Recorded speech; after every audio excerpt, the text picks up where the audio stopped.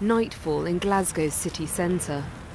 As the shutters to the upmarket art galleries, chic shops and smart cafes closed, sleeping bags begin to fill the doorways. Homelessness has long been a source of concern for the local population here, but now there's a new wave of competition for shelter. Syrians. If we can't get a house, how can they? Brian has been sleeping rough on this street for 8 years. We're living in the streets and it's no fair that they come out here and get everything. How does that make you feel? Abandoned. It's a sentiment echoed across the city. It's in the gambling shops or bookmakers. If there's not enough homes for the amount of people needing them, then who's going to lose out? It's going to be the local people. If the Syrians come and go front of the queue, I side with my people. If there was enough homes, yeah, but there's not. You have a solicitor in Glasgow. And it's not only locals who feel this resentment. At a night shelter in western Glasgow, Asif, an asylum seeker from Pakistan, says the latest wave of refugees are being treated differently. Syrians, they get first priority. We should all get treated the same. They get housing straight away. I met one who was here. Within 9 days, he got housed.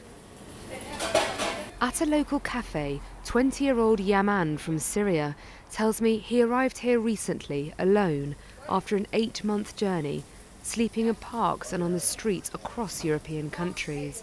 Now Yaman is living in a shelter and comes to this cafe every day to fill out job applications. Some people, they came and they told the advisors in the Citizen Advice Bureau, why are they getting houses while we are not getting houses? What do you think when you hear that people have said things like that?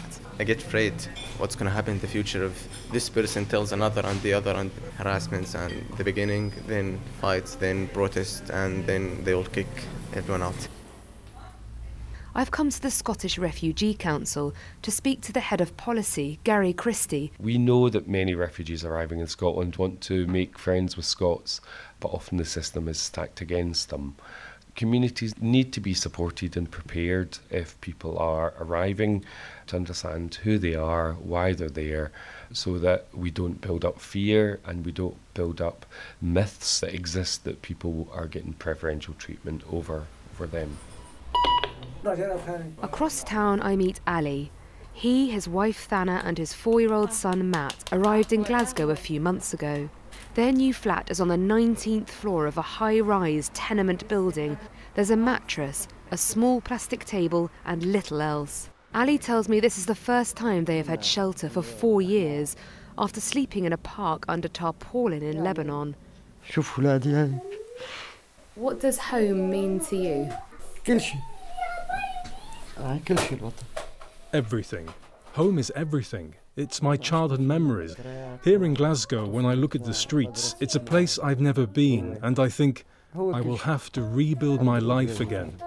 I will have to start from the basics.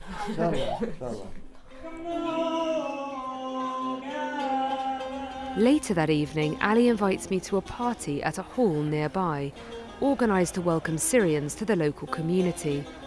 It's initiatives like these that will help to ensure tensions do not have an adverse effect on integration efforts. So I've just managed to find among all these people Ali and Sana, and what did you think of this evening? It was really great, a wonderful evening.